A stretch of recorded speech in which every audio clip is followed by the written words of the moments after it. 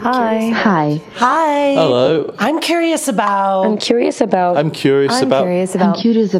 Building open, authentic, loving relationship. I'm curious about jealousy. I'm curious about polyamory. Does it just mean that you're fucking all the time? How can I tell my parents that my partner is already married? I'm curious about... How do you know when you're too busy to have another relationship? I'm curious about dominant and subordinate relationships. I'm curious about sexual health. How can relationships evolve with people as they grow and change? And in those moments, I'm reflective. Then it's like, all right, who was that? Who was that? Exactly. Who was that? Oh no, was that? That just rolled your eyes and said that thing. Welcome to the Curious Fox podcast for those challenging the status quo in love, sex, and relationships. My name is Effie Blue. And I'm Jacqueline Misla. And today we're talking about the most important relationship of all, the relationship with ourselves. In particular, in this conversation, we're focusing on parts work, most commonly used in internal family systems therapy. Parts work, including internal family systems, is a type of therapy that acknowledges that there are different parts within us with sometimes conflicting agendas and addresses the impact of these inner conflicts when it comes to our emotional healing. For example, I feel confident and competent when it comes to my communication skills. Yet, there is a part of me that heavily avoids conflict or difficult conversations. She believes that conflict will always end in a disaster and can't imagine a resolution of any sort. Unchecked and unloved, that part can get in the way of me resolving issues, which can look like me ignoring some people I love. This is something that I am currently exploring in therapy and work that Effie has been engaged in for years. We should know that we're not therapists. So this is from an angle of how it helped us with our own healing. It's a topic that Effie and I talk a lot about offline as we are trying to understand and embrace all of ourselves. And so we wanted to open up the conversation to share our personal experience and lessons learned after years of and ongoing therapy. We're going to take a quick break. And when we get back, we're going to talk about how we develop different parts, how those parts can create chaos, and what we have done to create some integration and internal connection. Hey, Foxy friends. It's time for some audience participation. We have 3 fun, quick, and easy ways for you to be involved with Jacqueline, me, and the podcast, and help us challenge the status quo in love, sex, and relationships. Back in episode 89 for Halloween of yesteryears, we had fun turning our relationship fears into rooms of a haunted house of relationship horrors. For example, my fear of getting stuck in a relationship escalator without any power to shape my own destiny turned into a room where upon entering, you stepped into a Stairmaster-style contraption with the exit door at the top. Your attempts to get out just kept you on the Stairmaster with no joy, no design, just drudgery of social compliance and misery. Scary even thinking about it now.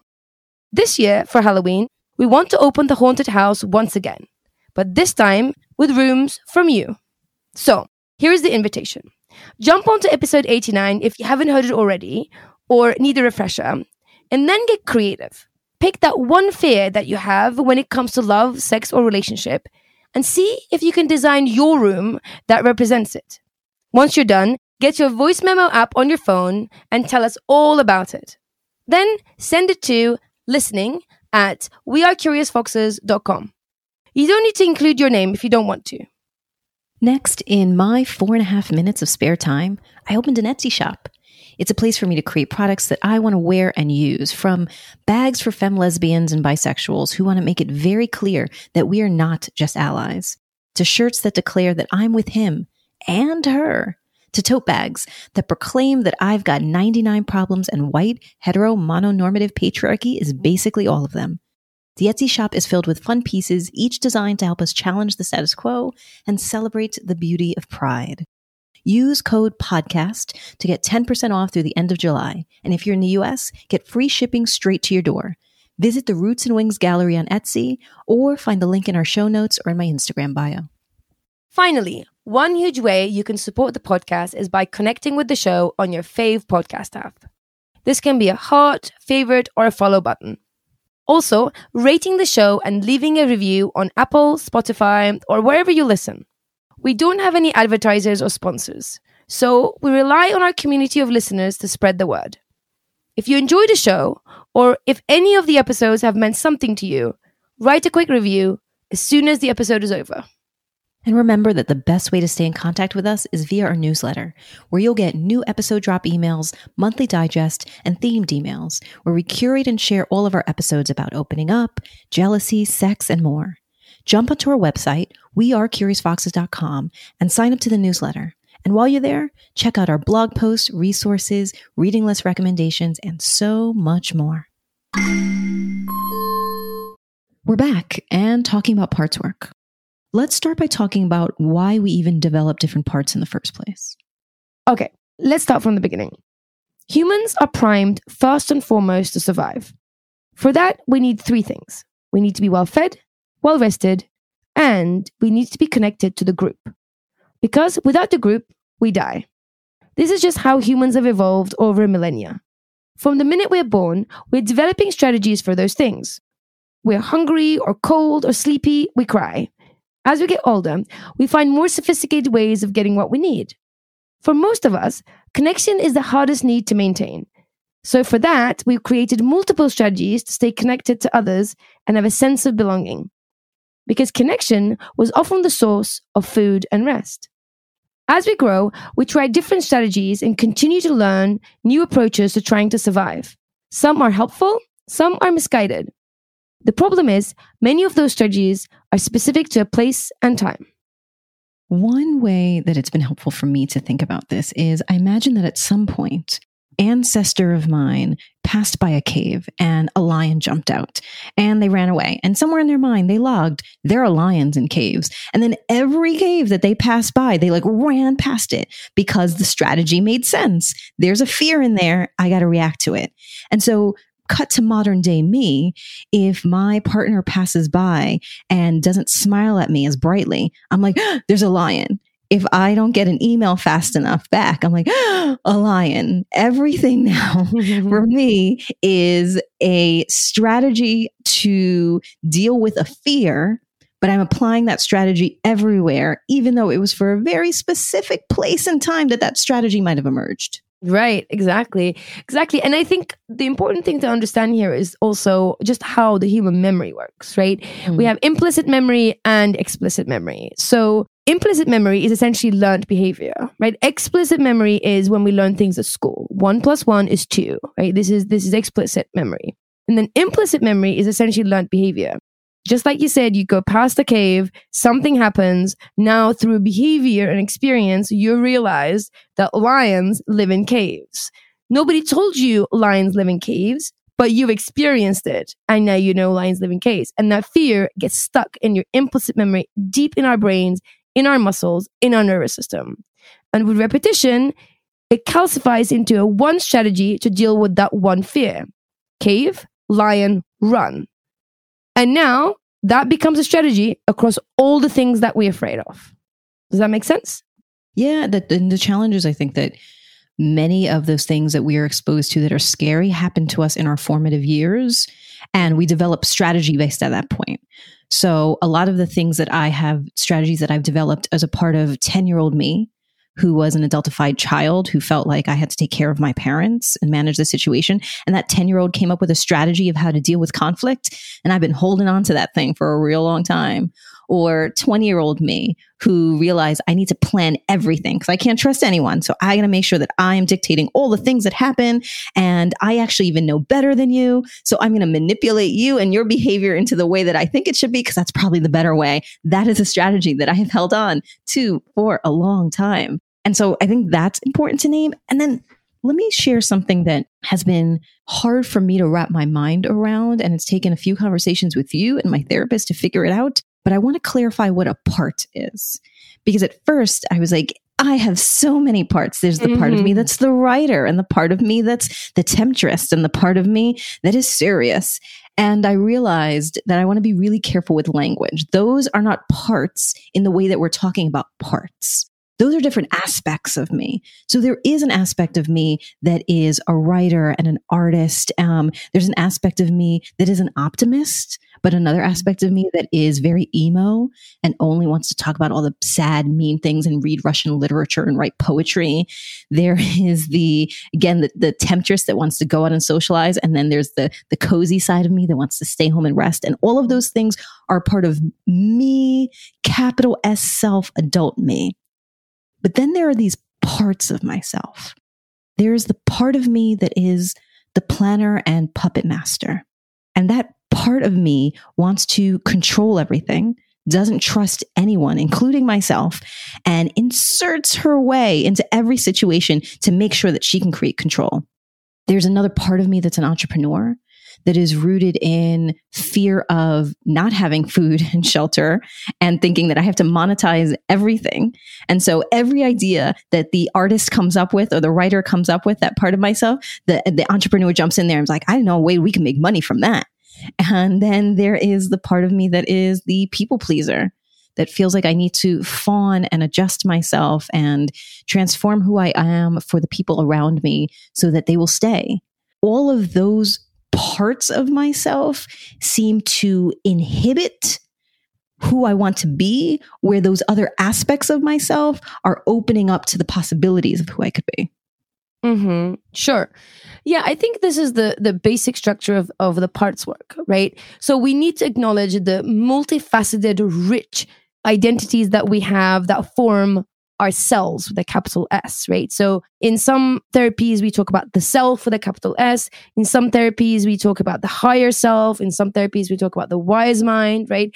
All of those things are actually kind of talking to your present, here and now, adult self with a full set of emotions, a full set of experiences, with full set of options, and being able to show up entirely in its full and have a sense of context, have a sense of time and options and creativity to use those options to keep moving forward in life, right? So this is the full self. And the parts that you're talking about have a much different sense, right? They're the kind of the contextless parts that we talked about. They are kind of coming from a very specific time and place, and they are time capsules. That's kind of the way that I think about them. They're really limited in what they know because they were created or formed during a very specific time in our lives, and they dealt with a very specific issue.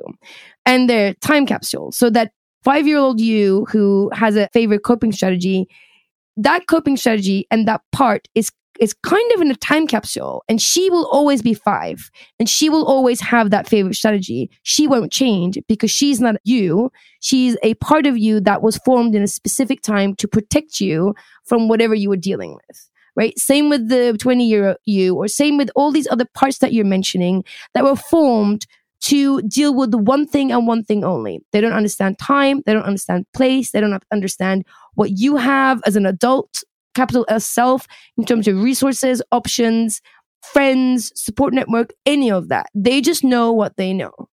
So that's kind of exactly what you're saying. The other thing that really helps me understand parts is something that my therapist actually sort of drew this picture for me that was really helpful. Imagine that you, the capital S self with your full identity, is driving a bus down the highway of life. And you're in charge. You're at the wheel and you're driving down the highway of life. Behind you are all these parts, often young parts, right? You're talking about a 2-year-old part and a 5-year-old and an 8-year-old and a 10-year-old. Depending on your life circumstances, they are young. They're often younger than you. They even feel young when they embody you, and we'll talk about that in a minute. These parts of you are kind of ideally are the back of the bus. They're kind of strapped in. They're looking out the window and checking out the highway that is life. When everything is fine, you're driving and they're fine. They're looking out the window. Now, every now and then, one of them will recognize something that they know to be a problem from back then, right? So the 8-year-old you who was parentified child, who was in charge, will see something and she'll be like, that thing is danger, and I know how to deal with that because I've dealt with it, right? Mm-hmm. And then they will rush to the front of the bus. They will push you out of the way. They get onto the wheel and they start driving the bus. Mm-hmm. The problem is that 8-year-old can't reach the pedals, don't know how to drive, can't see over the wheel, and then the bus starts to swerve.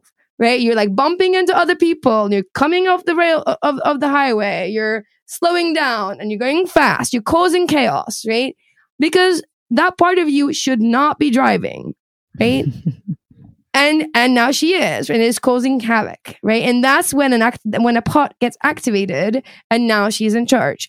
And I've had this experience in so many different ways. I've had it where, a part will come and push me out of the driving seat. In the worst of the times, I feel like a few of them get activated. They gang up on me. They take me from the wheel. They tie me up and they throw me in the boot. And now I can't even get back to the wheel. And they're now running havoc in my life. I've had these experiences, and over time, through therapy and through understanding these things, I can get myself out of my restraints, fight my way back to the bus, calm everybody down, pull the bus to one side, get everyone in order, strap everybody in, and keep going. But that's kind of the way that I think about parts. Yeah. And often, I'm getting better at recognizing when it's happening at the moment. And I'll tell you a little bit about that. But often I recognize it afterwards, after I say something or do something and I feel embarrassed or I feel remorse. And I'm like, what was that? Like, that doesn't align with the person that I want to be. Like, what happened there? There's so many things that I can think of. There's, when I was younger, my father, he wore all of his emotions on his sleeve. He really struggled with emotional regulation. And let me say, to his credit, he was physically abused as a kid and really worked very hard not to allow his anger or hurt to translate that way for us. And so we were not hit as children. There was, a lot of emotional irregulation in the household that was hard for us. And so before my dad would come home from school, come home from work, I'd be home with my brother and my sister. And I would know, okay, he's gonna be home in 15 minutes. And I'm like, everyone, put your cups in the sink, take out your garbages, put your shoes away, hurry. And everyone would run around the house doing all the things because we knew that if he came home and there were cups out or there were, garbage out or there was shoes in the middle of the living room, we would hear about it.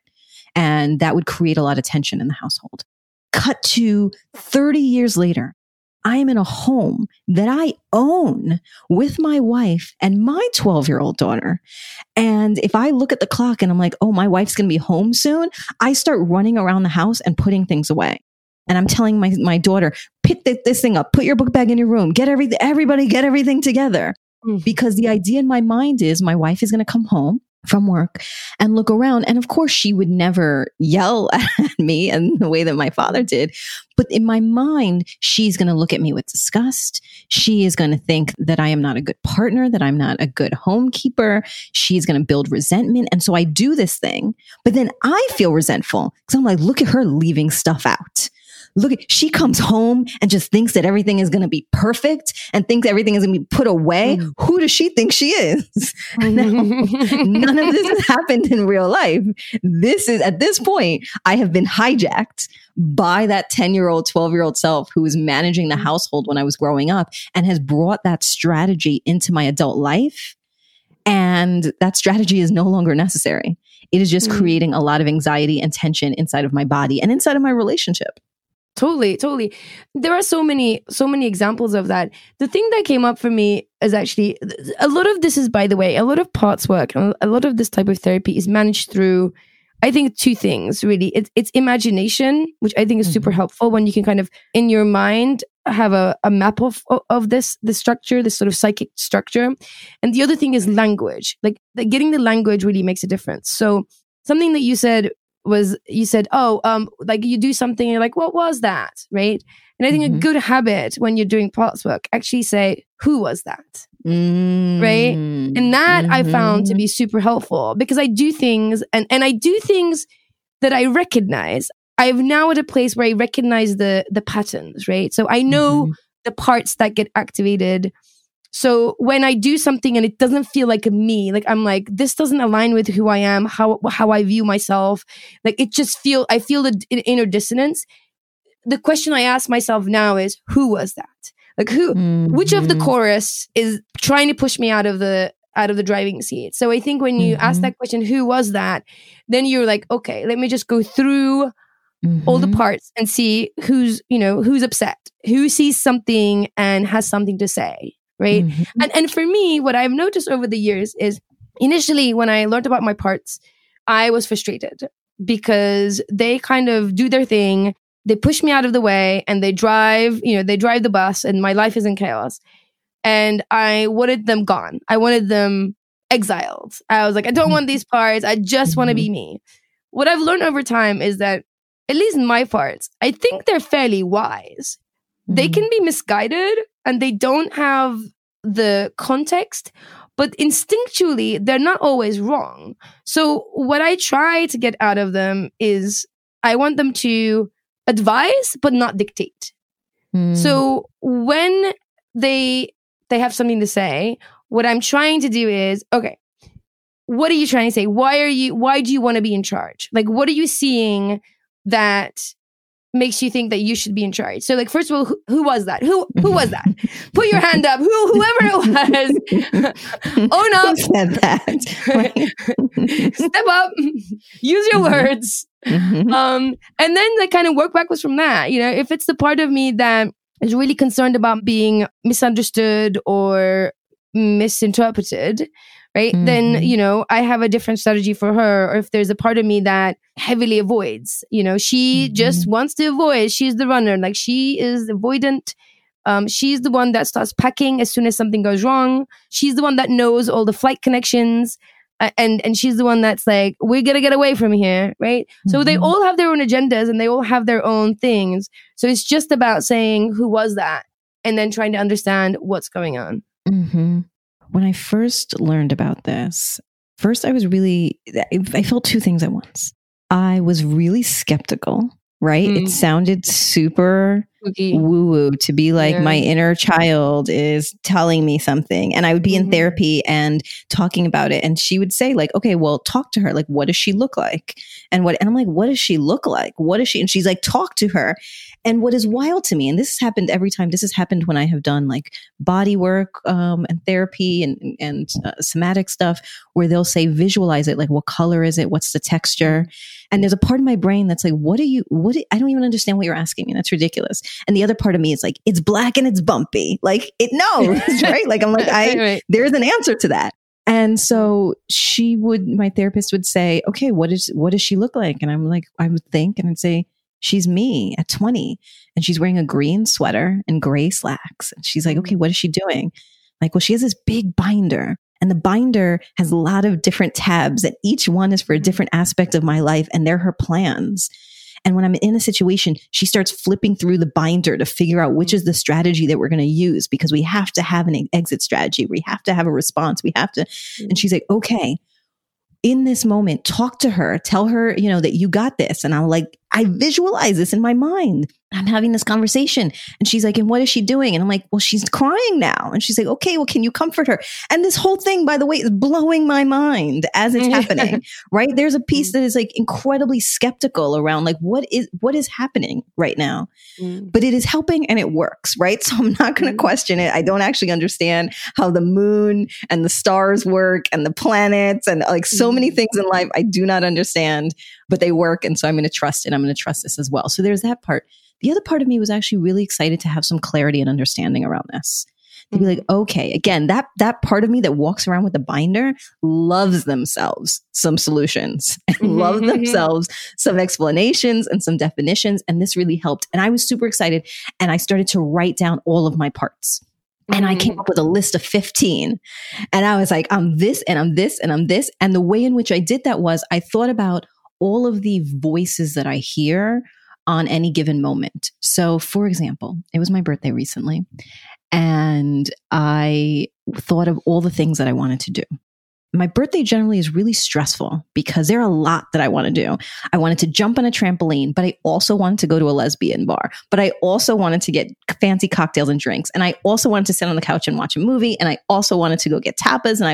And there was a million. And I was like, man, all of these parts, how dare you? All of these voices getting in the way of my true self doing what I am meant to do. And so then I reached out to Effie and I was like, Effie, I have 15 parts. And I will name them. There's the planner, of course, with the binder. She's first. There is the writer. There is the advocate. There's the artist. There's the emo one. There's the optimist. There's the boss. There's the savage daughter that just wants her toes in the sand, her fingers in the dirt. There's the playful little girl. There's the social one. There's the entrepreneur. There's the people pleaser. There's the temptress. There's the boricua. There's the caretaker. And then there was me. I was like, look at all these parts. They're all arguing and getting all over the place. And you very kindly were like, well, I don't know if they're all parts. And I'm like, no, they're all distinct voices. And you're like, I believe that's true, that those are all distinct voices, but they're not all your parts. And so then you and I participated in a 2-hour-long conversation where I was trying to partial this out, and then followed up by therapy conversations that helped me clarify this. But I'm circling back to your point around it feeling like it wasn't aligned with your values. And that was one way in which I can understand the distinction between them. The way that my therapist explains it is there are things that open me up and make me feel expansive. And then there are things that happen and thoughts that contract me and make me feel closed in. And the aspects of myself, the parts of myself that are creative, that want to explore all types of emotion, that want to have my fingers in the dirt and my toes in the sands, that want to have sex and dance and love, all of those pieces of me are aspects of my actual self. And unfortunately, they also are in conflict with each other at some times. Sometimes I want to go out. Sometimes I want to stay in. But those aren't my parts. The parts are the memories and the emotions and the strategies that are contracting me and making me feel closed in, that are rooted in fear and not rooted in possibility. There's a lot of there's a lot of pieces. See, I got to get covered. There are a lot of pieces and aspects of myself that are rooted in possibility. I want to do all these things. And then there are the voices where like, you can do none of them. Nobody loves you. You're going to be all alone. You have to strategize the hell out of everything and manipulate everyone, or else they're going to realize and you're going to be all by yourself. And you help me realize those are not in the same bucket.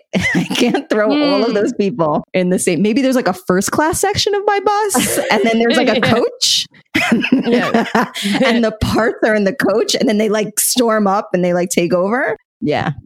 Yes, I think so. I think when you start the parts work, it becomes, and I know because I'm the same, right? I'm just only a few steps ahead of you because I started this work a little bit earlier, but it is a journey. And I think I was the same at the beginning of my journey. I was like, part for this. And I think the thing that is worth noticing is the richness of the human self. Like us humans are rich and multifaceted, and we have desires that sometimes conflict, and we have wishes, and also we're also aware of our limitations, and we have different experiences. So there is richness to us. We're not just one thing, and we're also not little bits of things, right? It's an integrated self that is the self, and then these parts are distinct from that rich self. They also often, once you get familiarized with yourself with them, they're also distinct in the way they feel in your body. And they also distinct in their duty. Like they're very dutiful, right? Like you said, they're not about possibility and kind of, they're just like confused in the possibility and they want all the things. They're very dutiful. Like their job is to protect you in some way. And I think that's how you can also tell the difference between your rich self or a part, which is approaching the situation with this very singular duty of protecting you, whether you need that protection or not. So the parts are not about indecision. It's about survival. You can tell the difference by asking the voice, are you trying to keep me safe? What are you trying to keep me safe from? Right? Rather than, what do I want to do with my life? Like, do I want to have fun? Do I want to rest? Right? Those aren't the questions. The question that you can ask the voice that's dictating it in that moment, are you trying to keep me safe? What are you trying to keep me safe from? Yeah. So I'll go back to the example of my birthday, because I was trying to convince you in our conversation that those were indeed all of parts, that I'm so complicated, that I do have 15 parts, and was saying, well, one side of me, wants to jump on the trampoline, and the other side wants this and this, that. And you asked me that question. You said, well, okay, so the parts are rooted in survival. And trying to keep you safe. And so ask each one of them, are you trying to keep me safe? And what are you trying to keep me safe from? And trampoline side did not want to keep me safe from anything. They just wanted to jump on the trampoline. Jump on a trampoline. Right? Lesbian bar self didn't want to keep me safe. The part that actually wanted to keep me safe, though, was the one that was saying, you are being too indecisive. You are too much. You want too much. If you ask for all of these things from your wife and your partner, they're going to think that you're too much, that you're high maintenance. Nobody wants to be around that. Make a decision. You can't have everything. Come on, put yourself together. And there was another part of myself that was like, no, do all the things or you will lose yourself. You will gain community, but you'll lose yourself. And then you're going to have to be pretending the whole time. There were these conflicting noise in my mind. And I thought that all of that noise, I was under the impression that I would go to therapy and do this parts work and clean everything up and like give everyone their ticket to the bus in the right place. And there would be silence and quiet in my head. So that's not what it is, apparently. Wishful thinking. Apparently not. Apparently those indecisive parts of myself, those indecisive pieces and aspects are still going to be there, as will the parts are still going to be there. But I'm going to learn how to manage those better. So that was helpful. I appreciate that distinction. I mean, I still think I'm very complicated, but it's nice to know. It's nice to know. Of course you are. We all are. Yeah. I think the distinction that you came to in the way that you're sort of figuring out, like, what is yourself with all the things that she wants, I should say, this is a good exercise in language. The you that wants all the things that you want versus the parts that want to keep you safe, right? You were able to distinguish in those by just asking those questions. Like, are you trying to keep me safe? No, I want to jump on a trampoline. What are you trying to keep me safe from? Well, nothing. Just jumping on a trampoline or going to a lesbian bar. Like, none of those are trying to keep you safe. They just want you pushed towards some sort of joy. And then the ones that were holding you back do sound like parts. And it's very hard to kind of be that distant from your core self. Once you kind of have the structure in your mind, it is easier to take a step back from a part and call her she and talk to her or talk about her.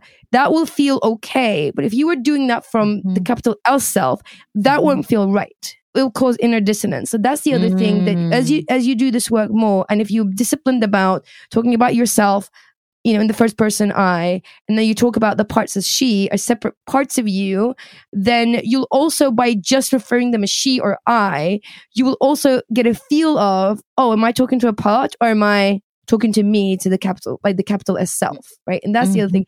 And the second thing is, the more you do this work and you combine it with embodiment practices and or somatic experiences or somatic therapies, and really kind of work on the body part of things, you will also start developing an actual bodily feeling for those parts, right? So some parts will come with tight shoulders, some parts come with fidgeting. Like, I have a part that fidgets, she's like, she taps her foot, right? So she's very much, when I'm hijacked by her, I'm so hijacked by her, my body changes and I start being this person who taps her foot, right? So the more that you really develop and understand these parts, you'll also get bodily sensations. And I use some of this work with my clients, and I've heard it all. I've heard people say, I feel my skin crawling. I heard people say that there's a change in temperature of their body. Posture is definitely something that goes, where they feel the parts. Like, I feel this part in my stomach. I feel this part around my heart. I feel this part around my throat. Like, I've definitely heard of those. Personally, I feel a very much difference in the way that I control my body, the more that I embody my physical body with each of these parts. I think that's also worth sort of working on as well. Absolutely right. Yeah, I had that same realization that, and that's, again, when I'm in therapy, she talks a lot about how I feel, both in terms of my emotions and like sensations, like what's physically feeling in my body. And she's helped me realize as well that based on where it feels in my body, that can help give an indication of who it is that's speaking. And so the planner very much lives in the tightness of my chest. So as soon as I start to feel overwhelmed in any situation, my chest gets really tight. My shoulders contract in and my mind starts racing and thinking, I need to create a plan, right? And that's that part that's like, you need to get into control or everything is going to go crazy. Everything is going to go wild. And so you need to get things together because you cannot survive like this. And And, it's like the book, The Body Keeps Score. There are our body really does hold on to these traumatic experiences that we have and these fearful experiences and these needs for survival. And so I think those parts feels like they get activated in those moments where we pass by the cave and we're like, we're the lion, right? Our legs are going to tighten and it's like our body knows instinctually what to do right now. And so I from a physical place feel that. And then from more of an emotional, mental place, something that you said earlier also resonates around. My homework assignment actually right now in therapy is to write down what all of my values are, myself, my adult capital S self, so that I can be clear when I am behaving outside of those values, that is likely a part that has taken over. So I remember early on in my relationship with my wife, after we had opened up and she was seeing someone was in partnership, I acted in ways that was so misaligned with my values. I was the one who introduced opening up the relationship. And now, to be fair, there was infidelity and she fell in love with somebody else and didn't tell me. And there was a lot that happened there that triggered, this is not safe, right? You got to get this thing together. Like that was a cave that I passed by and something jumped out. But I would scream at her. And I would cry and I would stay up all night standing by the window and I would be mentally consumed by it. And so many things that I was distraught in ways that did not feel aligned with my real value around, this is good. We should love many people and experience that. I wasn't acting from that place. I was acting from a place of fear.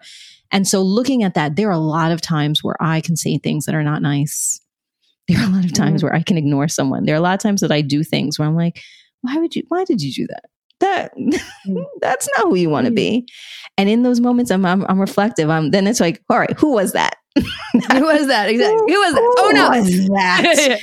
That just rolled your eyes and said that thing. Ooh, name yourself. And so in the moment, trying to be like, well, where does it feels like the palm of my hands get sweaty.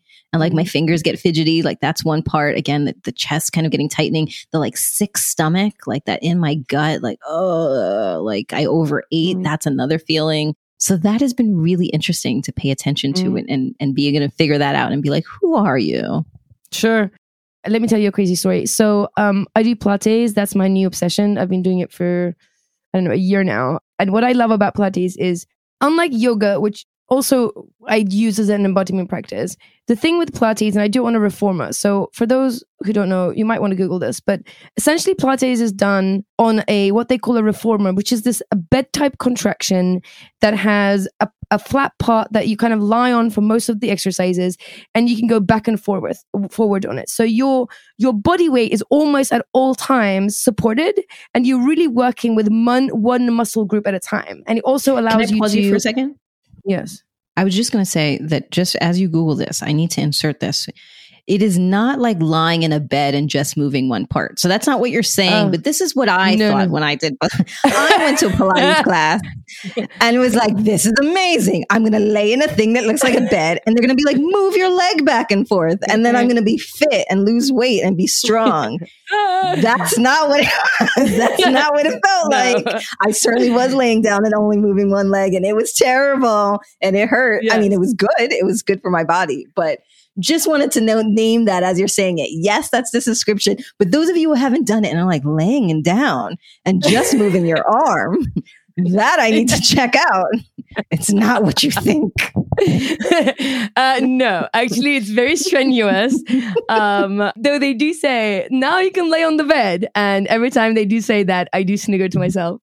But yes, it is very hard because it is helping you work with micro muscles and it is hard work. But it's good for you. It's probably the best shape I've ever been in.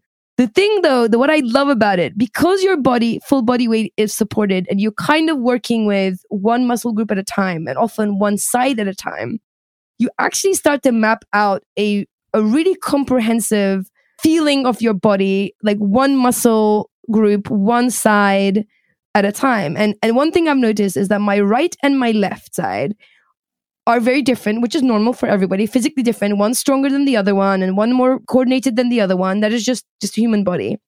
I have started to notice that they have entirely different emotional profiles.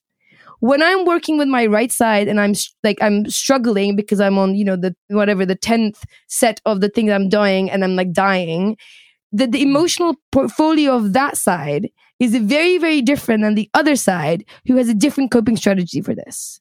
Like one side wants the one side is screaming at me and saying, quit, just stop it. Just, this is enough. We don't want to do this anymore. You don't have to finish your reps. Just tell them you don't want to do it anymore. And that's what she screams. My other side goes, come on, one more time. You can do it. Just give it a push. Do your best. And it's incredible how the two sides of my body have an entirely different, what feels like personalities, right? Which over time, I'm also like mapped out, I feel things in different parts of my body too. The other very specific crazy thing that's happened is with the Pilates machine, you can also do some crazy ass stretches. Like because it supports you in certain ways, you can really like stretch one muscle at a time when any other way you wouldn't be able to. You'd have to have like a chair and a wall to kind of prop yourself up on so you can like stretch this one muscle or stretch like that part of you.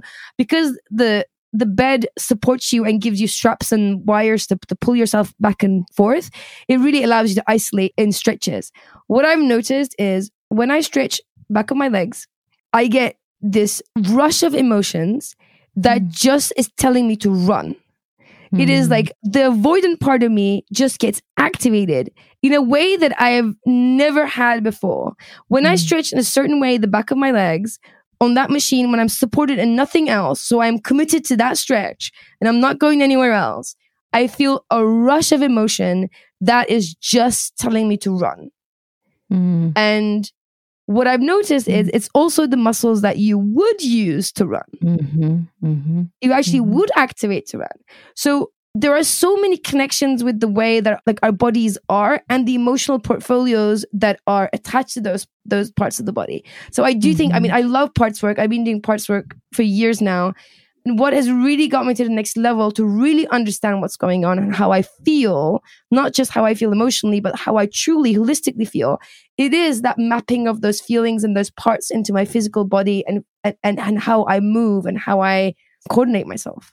Yeah, that is super interesting. How different aspects of you get called up with different movements. In the one and only time that I went to Pilates, because that was the time that I realized that it's not like lying in a bed and just moving one leg. The instructor was telling me, okay, now you're going to move, put your arm like this and then your leg like this and kick your hip out that way and tuck in your stomach. And my brain was like, this is too many things at once. A big part of the work that I'm doing is trying to get back into my body. I'm very disembodied. I live in my head. And so my brain can tell each of my parts the instruction and it's like, okay, hands, do this thing. And then it'll be like, okay, hip, do this. And so then hands are like, all right, great, we're done now. And then my head is like, no, hands, go back up. Okay, hip, get yourself, stomach, tuck in. And the person's looking at me like, what's happening? Because she's literally showing me with her own body. One leg is out, one leg is, and I can't mirror her. I'm using the wrong leg. I'm putting in the left side instead of the right side.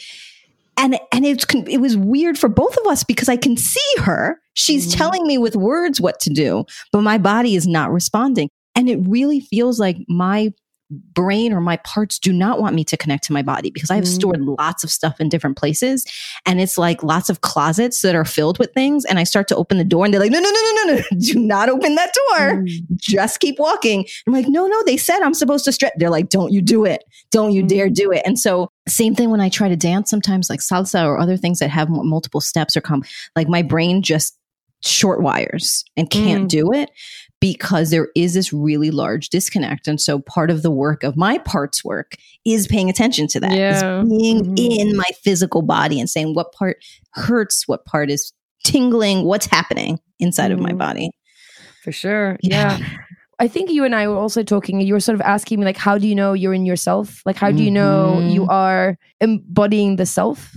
Yeah. And I think for me, that embodiment work, the work that I do through dancing, through yoga, through Pilates, through a bajillion other, whatever I can get my hands on that really helps me connect to my body is the biggest cue. Where I am right now, really only my capital S self and fully embodies my body. Even though I get these like messages, like I said, like, when I'm struggling I'll get a voice in my head like, quit, you don't want to do, you can't even manage another one. Like that happens, even though it is connected to my body, like it's talking about my body, but it doesn't drive my body. And I know that I am fully embodied in my capital S self is when I am fully driving my body. And, you know, I spent 2 months in Bali dancing, therapeutic dancing every day.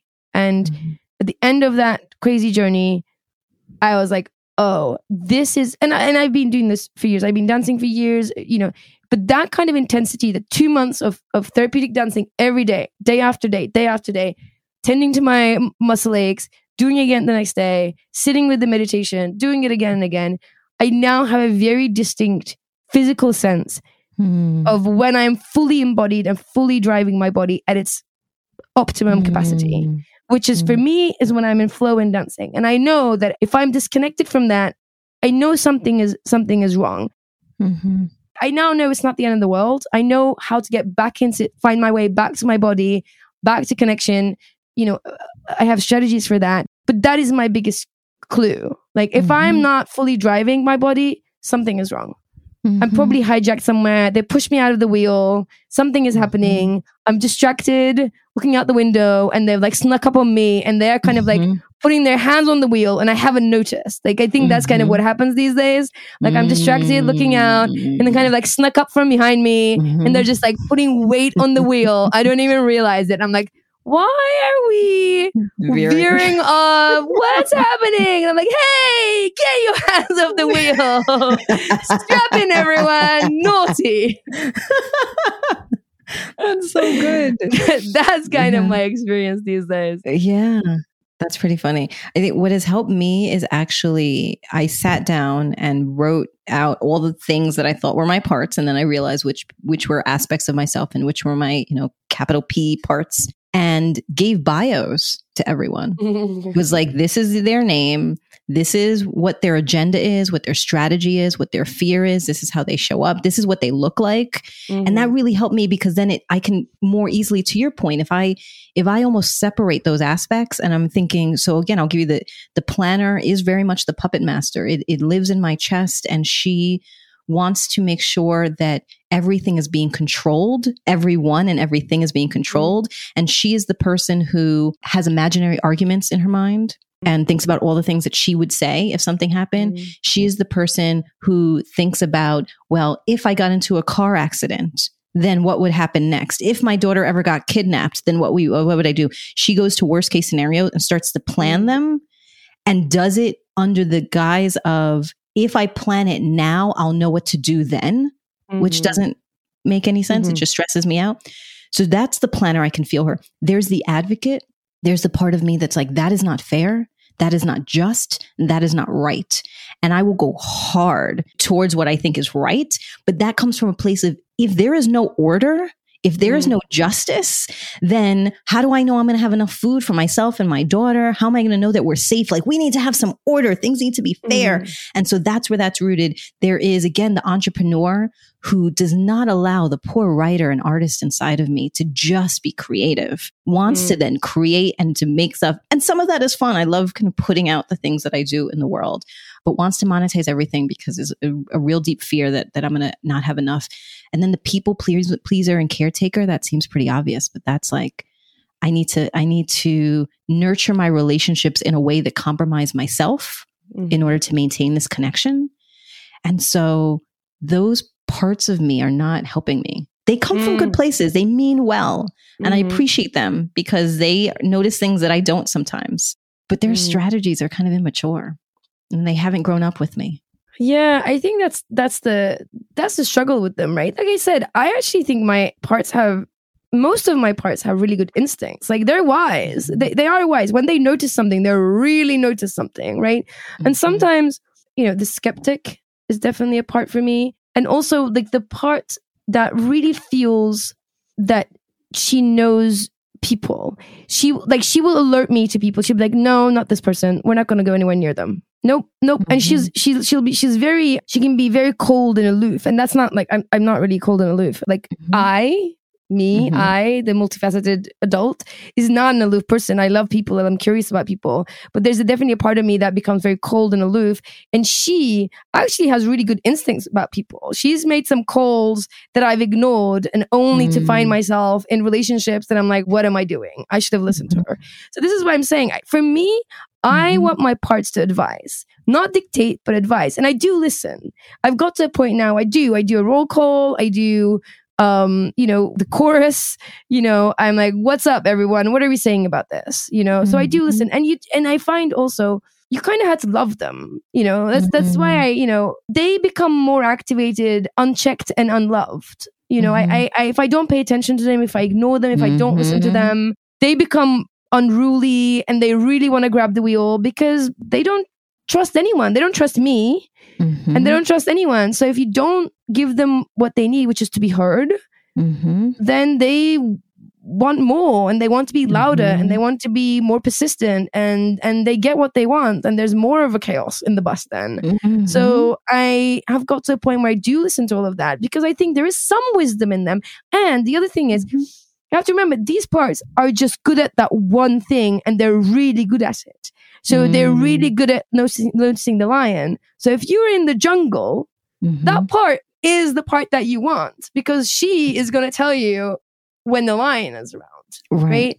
So if you have a part that is really good at picking this one thing up and you happen to be in the right environment, you want to listen to that part. She's been doing this for her entire life. There's one job, one duty. So you kind of want to listen to what she has to say. The other thing that's worth mentioning is, for some people, not for me, my parts are all humanoids of some sort. That's not the case for everyone. I know that people have done parts work where they can have a menagerie of animals for their parts. I've seen that. Like, I've heard about that. And I've worked with people who are like, the monkey, the shark, the lioness. Like, they have their like animals that represent their parts, right? I've definitely worked with people who have had like humanoids and like monsters. Like the one that comes up often, like people who are dealing with jealousy, they've identified a part that come from a jealous place. And for them, it's like the monster, because they feel like when they're embodied by that part, they kind of become monstrous, right? The idea is not to vilify the parts, right? You're not supposed to be like, oh, that's a monster. But as long as you're kind of doing it in a way that is neutral, and it could be like a monster, like a Monsters Inc. type of monster, or you can even sort of a monster that you can relate to. You can still like sit with that monster and have a conversation, right? The idea is not to vilify and exile that part, but they don't all have to be humanoids, and they don't have to be like these fully fleshed out, humans with bios and clothes and accessories. I think that's worth knowing. Yeah, I'm sure it says something about me that all of my parts are me. That they look like me. They're just me at different ages. I'm sure that that's a thing. But yeah, I appreciate you naming that, because I do think that this process comes in so many different ways. I also want to name that you said in the beginning at the top that for a lot of us, maintaining connection and relationship is one of the hardest needs to maintain. One of the things that we need the most, because evolutionarily being a part of community meant food and rest and safety. And so that feels like the jungle. And so I appreciate that sometimes everything to me feels like the jungle, right? Like, again, if my partner doesn't smile at me warmly enough, I'm like, lion, right? If like she goes out and like gets herself a sandwich and to get me one, I'm like, lion. Like, everything is scary because everything feels like the jungle.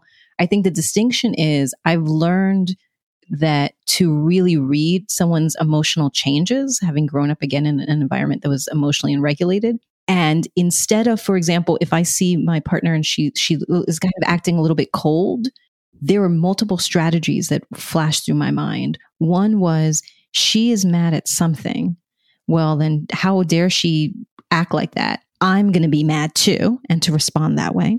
Another strategy was, she's mad at me for some reason. So like fawn and like, cater to her and something so that she feels like loved and wants to be attached again. Another part of me was like, I got to get out of here then. Like, there are other people outside of her. Like, there were all these things that were happening in my mind off of that. And so adult me, like, listened to the voices and was like, all right, everyone, we sense something. Let's just ask the question. And I was like, hey, are you all right? And she's like, yeah, I'm having heartburn. Like I think it's something that we ate. I'm feeling some heartburn right now. And I was like, oh, okay. Had I listened to any of the people on the bus and followed any of those strategies, I very surely would have ended up in a fight, because I either would have been cold, I would have been too fawny and too connect. I would have left, and there was nothing. She had heartburn. And so, pay attention, listen, then be the adult in the room and make a decision to sometimes not do one of the strategies that are offered up to you. And instead, maybe just ask the question. Yes. I think what the parts are really good at is noticing. What they're not very good at is dealing. I think that is what I mean about wisdom. I want advice, but I don't want to dictate. They're good at noticing. They are hyper-tuned, because that's what they do. They're just not very good at dealing with stuff. So I think it's great that they made you notice that your partner was struggling, right? Because it opens communication. It opens where it makes you available to check in with them and be like, hey, are you okay? What's up? How are you feeling? Right? And that opens you up for connection. It's a possibility for connection. How you want to deal with it, if you listen to any of those parts, of course, that's going to cause nothing but disconnection and havoc. But the fact that they noticed and they let you know that they noticed can be an opportunity for connection. Yeah.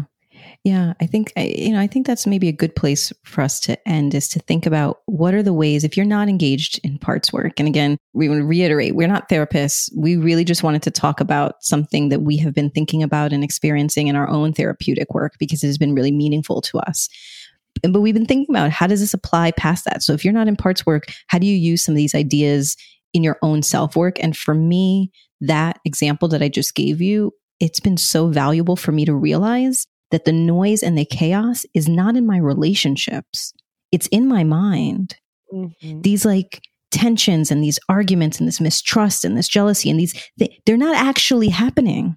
99% of the time, it's happening in my mind. All of these parts are trying to identify lions that don't exist. And I don't want to ignore them, because then they won't trust me, and then they are going to throw me off the steering wheel, and they're going to take over. My goal instead is to build trust with these parts and to really listen, so that they will start to calm down and let me, the adult, capital S self, take the lead. And so I kept feeling like there's a lot that's happening outside, but it's inside. And so I'm working on it. I feel really good about it. It's the age-old question, is it a we problem or is it a me problem? Most of the time, it's a me problem. Mm-hmm. Mm-hmm. So I actually use parts work in my coaching, and the things that I would want to leave people with are the questions that I ask in my coaching or encourage clients to ask themselves. When you feel conflict, inner conflict, you can ask the question, which part or parts wants this? And which parts gets in the way or resisting it?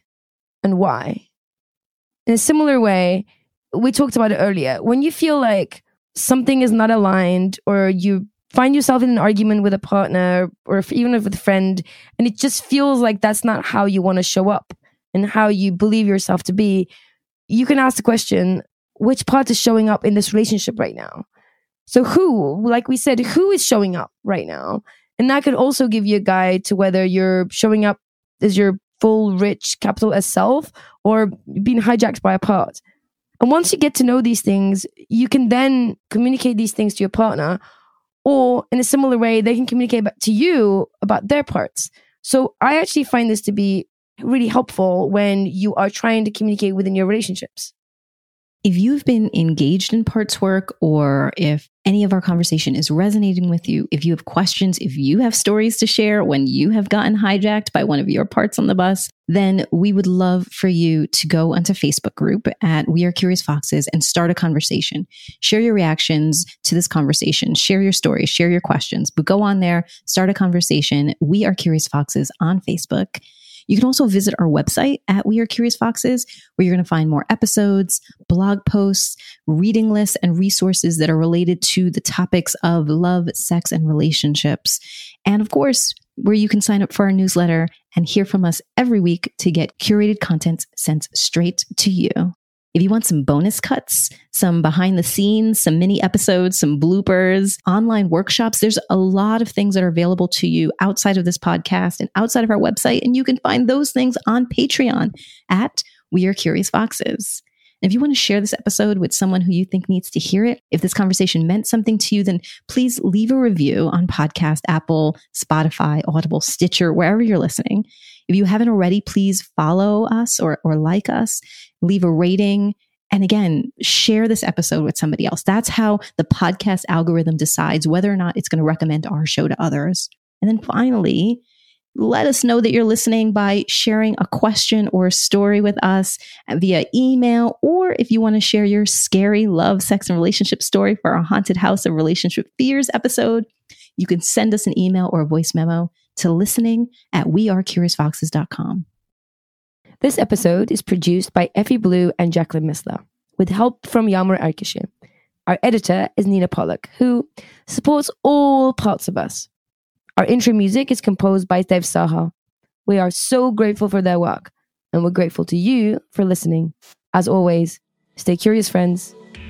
Curious Fox Podcast is not and will never be the final word on any topic. We solely aim to encourage curiosity and provide a space for exploration through connection and story. We encourage you to listen with an open and curious mind, and we'll look forward to your feedback. Stay curious, friends. Stay curious. Stay curious. Stay curious. Stay curious. Stay curious. Stay curious.